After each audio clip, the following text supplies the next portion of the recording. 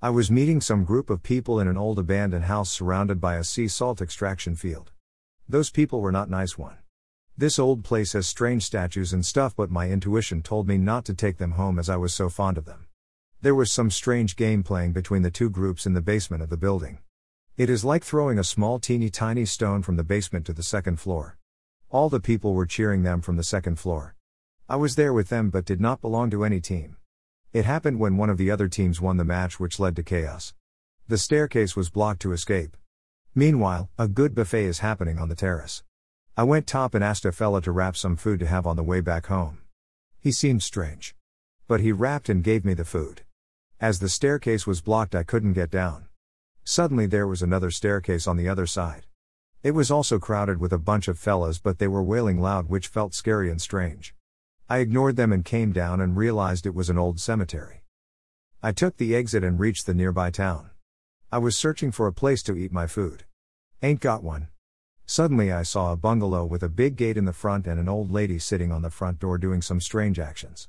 I asked her permission to dine in the lobby. She nodded. When I came close and recognized her face, a stream of tears started to flow in me. I have seen the face before and I have always wished to meet her, and that made the stream of tears. It was Phoebe Buffet from the Friends series. I was astonished.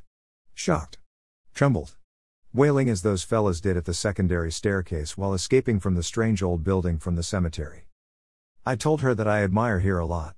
She preoccupied with something else when I told her that I admire her a lot. After a while she let me in.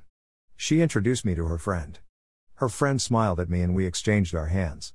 After some time the friend smiled at me. After some time again the friend smiled at me. And after some time Phoebe came. The friend then asking for the rate. I ain't get it the first and later realize it was a prostitution. I was astonished. Shocked. Trembled. Wailing as those fellas did at the secondary staircase while escaping from the strange old building from the cemetery again, but this time it was for different reason. When I tried to escape, the friend grabbed my stuff in the hand.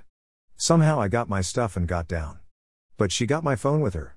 The friend. I was looking at Phoebe but she didn't care and went inside the hall. And here comes another strange figure. This time it was a fella. A big fat dark non-smile greasy hair brown boot fella. A bad fella. I told them from the bottom that I got some of their stuff and it will compensate for my loss. The fat fella got rage against me and grabbed his brown boot and it was flying in the air to hit me. I acted like I was running away from the greasy hair fella.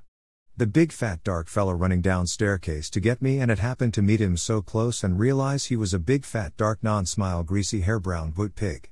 He took a knife from his pocket and in that time gap I hooked his face with some punch that made him dizzy with the knife in his hand.